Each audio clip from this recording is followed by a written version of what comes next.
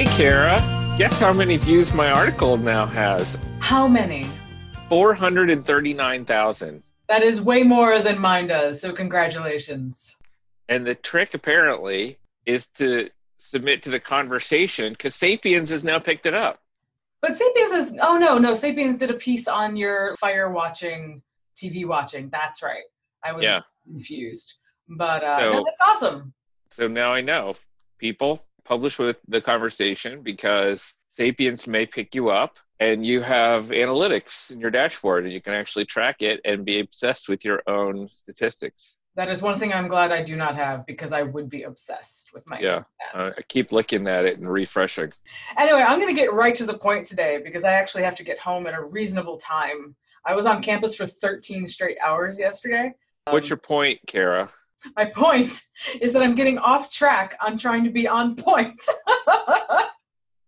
Anyway, so today we're bringing on Dr. Alice Yao, who just gave a talk 3 hours ago here at the University of Notre Dame. So she is an archaeologist by trade who got her PhD at University of Michigan. I saw that. I had this whole conversation with her of like, Michigan is everywhere, and I don't think they realize it and keep track of it because they should. Anyway, so she is an archaeologist by trade, but she gave a talk called The Whiteness of Milk, the High Stakes of Lactose, in parentheses, Intolerance, which is totally outside of her typical field of archaeology, but the talk was really fascinating how this idea of lactase persistence is a symbol of white superiority for other quote-unquote races, which is, of course, a big divergence from what her typical work is. But it was a really awesome talk that she and several collaborators have taken a deep dive into the history behind all of this, as well as an assessment of the science, how the science is done, and then how the science then re-informs itself in what she'll probably describe as this really weird cyclical pattern of falling back into bad habits over and over and over again. Was it earlier this year or was it even last year around the time that we talked to Andrea Wiley when the white supremacists were trying to show off their whiteness by showing their Northern European ancestry and their lactase persistence by guzzling milk with impunity? And it was like a meme that went around. That literally came up, and also the role that businesses like 23andMe, the whole ancestry business, has in this, in perpetuating all of this stuff. But anyway, so we're going to bring her on. I'm going to send her the link right now. Hi, Alice. Hello, I'm Chris. Hi, Chris. Nice to meet you. Kara. Anyway, so we've already introduced you and introduced the talk that you gave earlier today and why it was so interesting. We kind of start off almost all of our episodes the same way, and it's a little bit of a getting to know our guest and kind of how you came into anthropology and decided to pursue it as a career. So you're more or less your own origin story in anthro.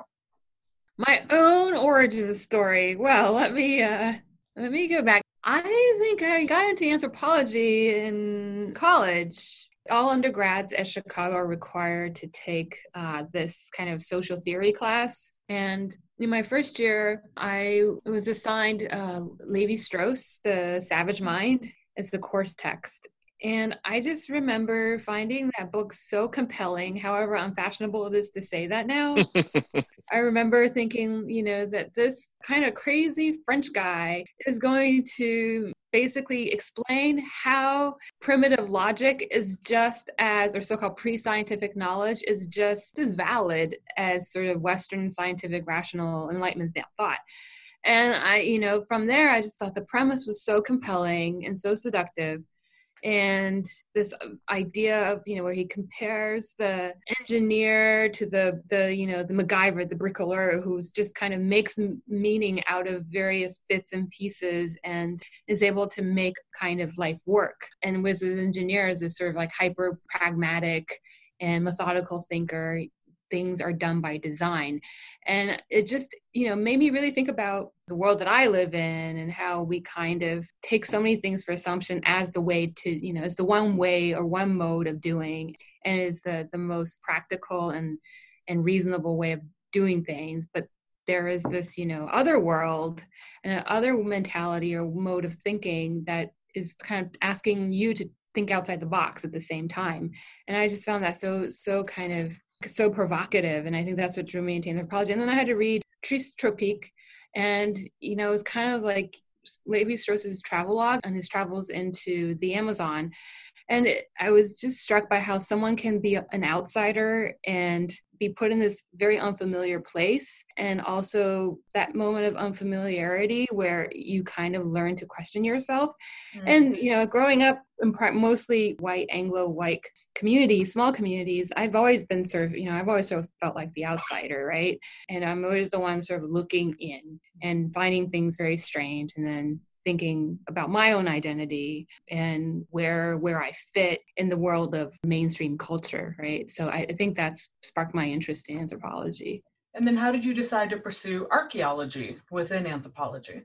I had an internship at the Field Museum when I was in college. I was working on a Indonesian shipwreck, and it just seemed very appealing that you could tell a story from a fragmentary object. And that's something that is so, you know, from the past can tell different stories in the present. I like the idea of working with a material archive that is different from working with, say, a textual archive and the kind of what if questions that kind of sparks. And I think when I was in college, when I graduated from college, I went on an excavation in China. And I really like the kind of physicality of archaeology. There's something romantic about it. It's, you know, you put a hole in the ground and you don't know what you're going to find. It just seems such a, I don't know, like you're there and you're going to reconstruct this history, right? And that just, it seems so ambitious and so far-fetched. And I think that's what like drew me to it. So ridiculous in some ways. From what I understand, I didn't have Kara's advantage of seeing your talk, but it sounds like your talk took maybe a slightly different tack than what a lot of your published research has been on. What's your area of expertise as you've defined it?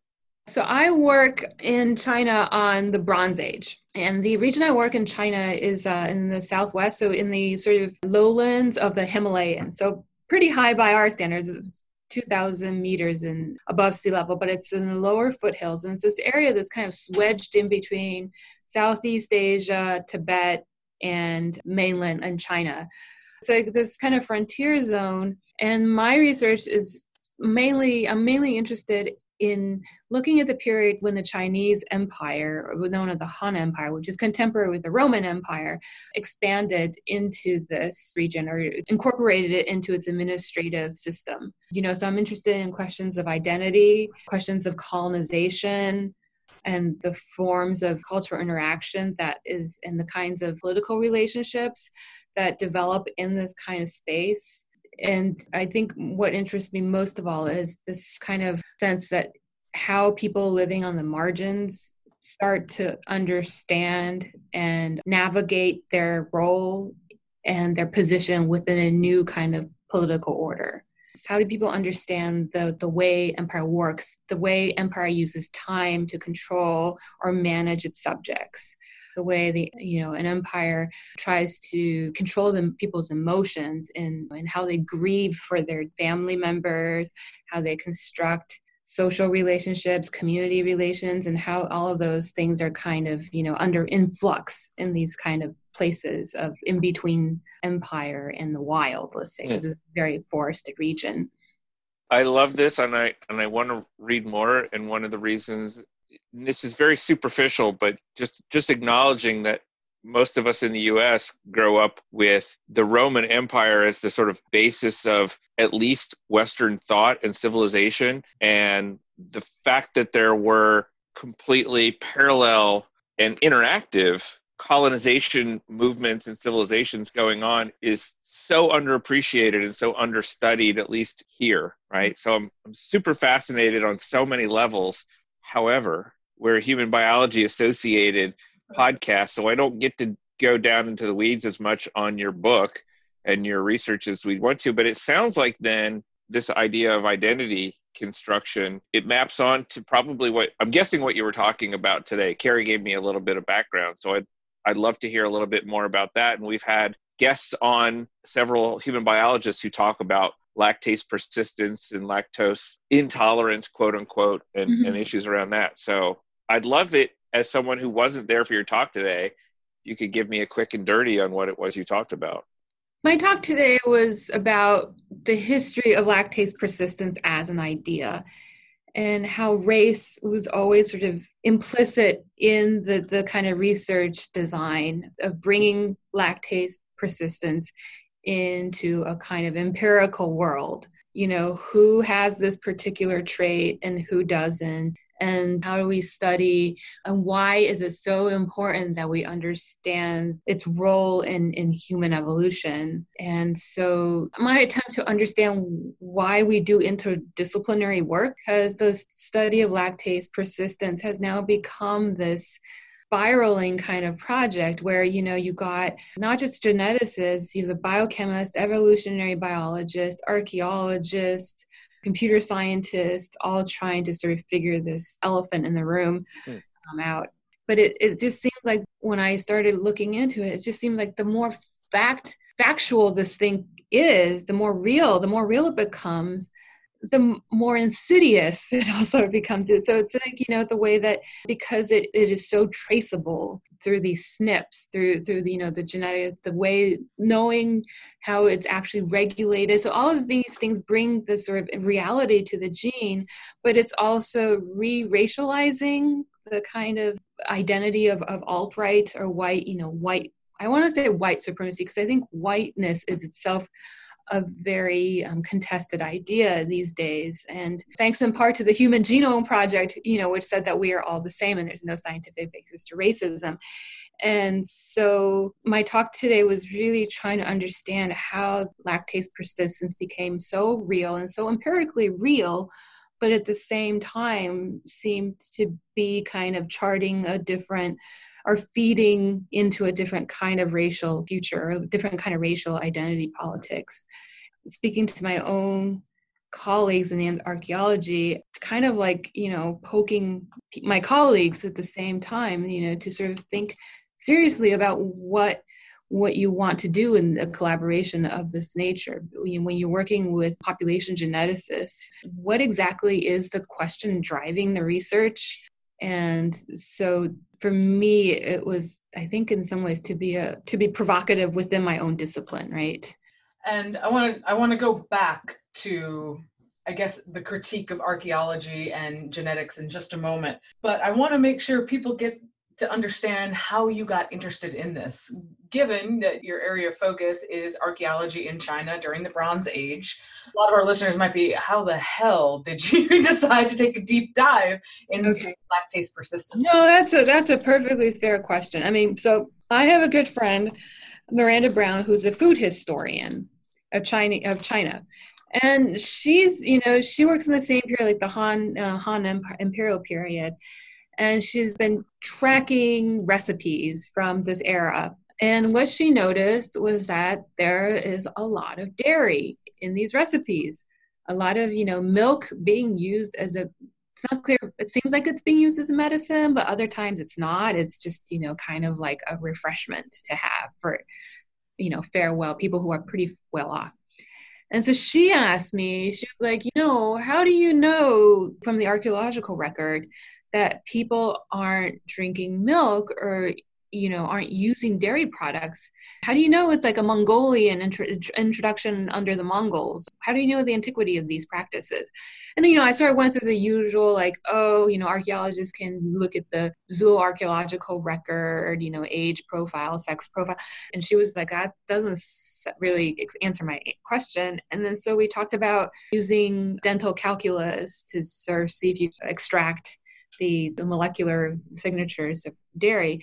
And then she was like, well, you know, that still doesn't answer my question. So then I understand what she was asking me, which is, why are people who are lactose intolerant drinking milk? Mm. And I was like, yeah, that is a good question. And at that point, I just assumed lactose intolerance is just like a fact of life, right? And she was like, did you know that Mongolians themselves are lactose intolerant? And I was like, no, I didn't. And she was like, well, maybe you should think about this problem of dairy in East Asia. And in particular, because I work in a region that has a long history of pastoralism. And there's this sort of, interaction between Han people or Han colonists and people who were formerly pastoralists. It's a kind of ecological mosaic where there's a lot of, exchange between different tribal groups. So I sort of started thinking about this, and I was like, okay, well, I am collecting materials, skeletal materials I'm hoping to be able to do ancient DNA analysis on. So maybe trying to figure out if these people were lactose tolerant or intolerant might be something to consider down the road. But I should do some homework, right? So then when I started looking into the actual research, I didn't realize how many tentacles were involved in this kind of research. And then that quickly dawned on me that from very early on, lactose tolerance, even in the absence of knowing anything about the genetics of how this gene is regulated, it was always a kind of a question of race from the very beginning. And so that's why I thought, okay, if I'm ever going to do this kind of ancient DNA work, I should probably get a better handle on what is at stake and even trying to take on lactase persistence as a research problem in my area. And then I started reading, all these Nature articles, which, in the last 10 years out of Europe. And it was so disturbing to me that I was like, this is interesting, but maybe it's also an opportunity to kind of talk to my colleagues about what we should be doing in light of the revolution that is ancient genetics, what is being hailed as the next revolution, archaeology. If this is the first wave of that kind of collaboration, then I think we're in trouble. So what did you see in your readings that both caused you this consternation, and also what has been, Rachel, about lactase persistence from the beginning? Well, I think the racial dimension emerged very in the work of a cultural geographer who noticed, based on earlier clinical studies, that there was a difference in the ability to digest lactose in African American and white populations. And from those clinical studies in the 60s, this gene or this particular trait came to be identified with a particular European kind of ancestry or heritage. Then that kind of opened up all these other kinds of clinical studies at the global scale, which all kind of pointed to the high frequency of lactase persistence as exceptionally European trait. And there was no genetic basis for a lot of this early work. And there are also a lot of anomalies. So for instance, this study, which people define clinically lactase persistence, you fast for 12 hours, then you drink a liter of milk, and then they measure your hydrogen breath. I mean, who does that, right? But the test itself is designed on the assumption that people who are lactase tolerant drink that much milk, right? Because it is one of their primary sources of calories. So that's the operating assumption already, which seems completely crazy to us, but that is the metric by which global population differences were based on. And rather than taking that on as a problem that needed to be resolved, it seemed like that the exceptional nature of that North European lactase gene then drove in this direction of research, both in genomics and in evolutionary biology. And then even when they zoomed in and figured out which particular gene and sequence were involved in turning that lactase gene on and off, in Europe, they were like, okay, and that was when the alt-right picked up on this, right? They were really excited about this. Then what followed was the discovery of mutations in African populations. Mm-hmm. But you would think that would somehow kind of change the narrative and redirect, right? But it didn't. It was taken in a positive light as an example of gene culture coevolution, because a lot of those populations were pastoralists. And so it seemed like these early ideas about pastoralism and the selection advantage conferred by lactase persistence was demonstrated. But then it got even stranger, because mathematical models started to show that the European gene was a strong sweep and the African genes were a kind of more ambiguous, comparing to as a weak sweep. And it's no one's invoking race explicitly, but there's always this unspoken assumption there. So what was the initial alt-right reaction, if you know, to the discovery of these lactase persistence genes in several African populations? It wasn't just one. Yeah. Was it just like, oh, it's a weak sweep, so it doesn't count? That was one of the, interpretations in which they used to discount the use of lactase persistence as a truly reliable indicator of whiteness, of purity. And there's a lot of discussion on Stormfront about this, right? So-and-so was, I'm able to digest milk, I can drink lots of it. And then another person would, reply and say, they have these African genes too, and so that doesn't mean you're really white. And then they would finesse it a little bit to say that there was this weak and strong sweep difference. I mean, they're very attuned, right? They're very savvy about how the kind of arguments within the scientific research and how to use them. Yeah. So, and then there were a couple of discussions where they got into these really nasty, name calling kind of situations where you're not white, I'm whiter than you. But then there would always be someone who would kind of interject and say, we should all be unified. We shouldn't be divisive. We shouldn't use milk tolerance to divide. And yet we're going to use milk tolerance to divide. Yeah. And then they would go into detail about maybe it's not just cow's milk. So sheep milk is different than cow's milk, and same thing with goat milk. And so maybe the lactose content in those other mammals are different. So we can still digest milk. It's just not cow's milk. So therefore we're still white. Qualify. Very interesting. While stabilizing lactase persistence and the utility of it and the reality of it, right? And so I want to circle back now to the connection with archaeology and with genetics. And so this was something that was brought up both in your talk and in questions after your talk from people in the audience, of how archaeology and genetics have knowingly or unknowingly perpetuated a lot of this connection between lactase persistence and race. And some of it has to come down to the granularity of the populations that they're looking at. Where some get very granular and some they just take a really zoomed out view of quote unquote variation. So I was wondering if you could kind of critique just a little bit how the field of anthropology has been part of the problem. One thing is that this Indo-European, right? We've been the gatekeepers of how these terms are used. And so whereas these language families, they're constructed in the same way, in a phylogenetic way, like haplogroup types are constructed. And I think there's been considerable sort of self-reflection in the discipline about the truthfulness or the kind of social construction of language categories within anthropology.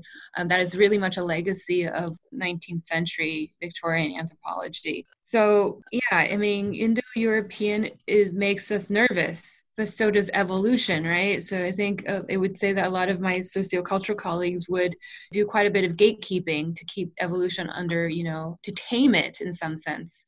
And I think, when I talked about the history of lactase persistence, I talked about how people would refer back to the original research and how this association of daring culture or daring ideology in the selection of the gene. But evolutionary biologists are very careful to always leave the Indo-Aryan part of that original hypothesis out of the picture.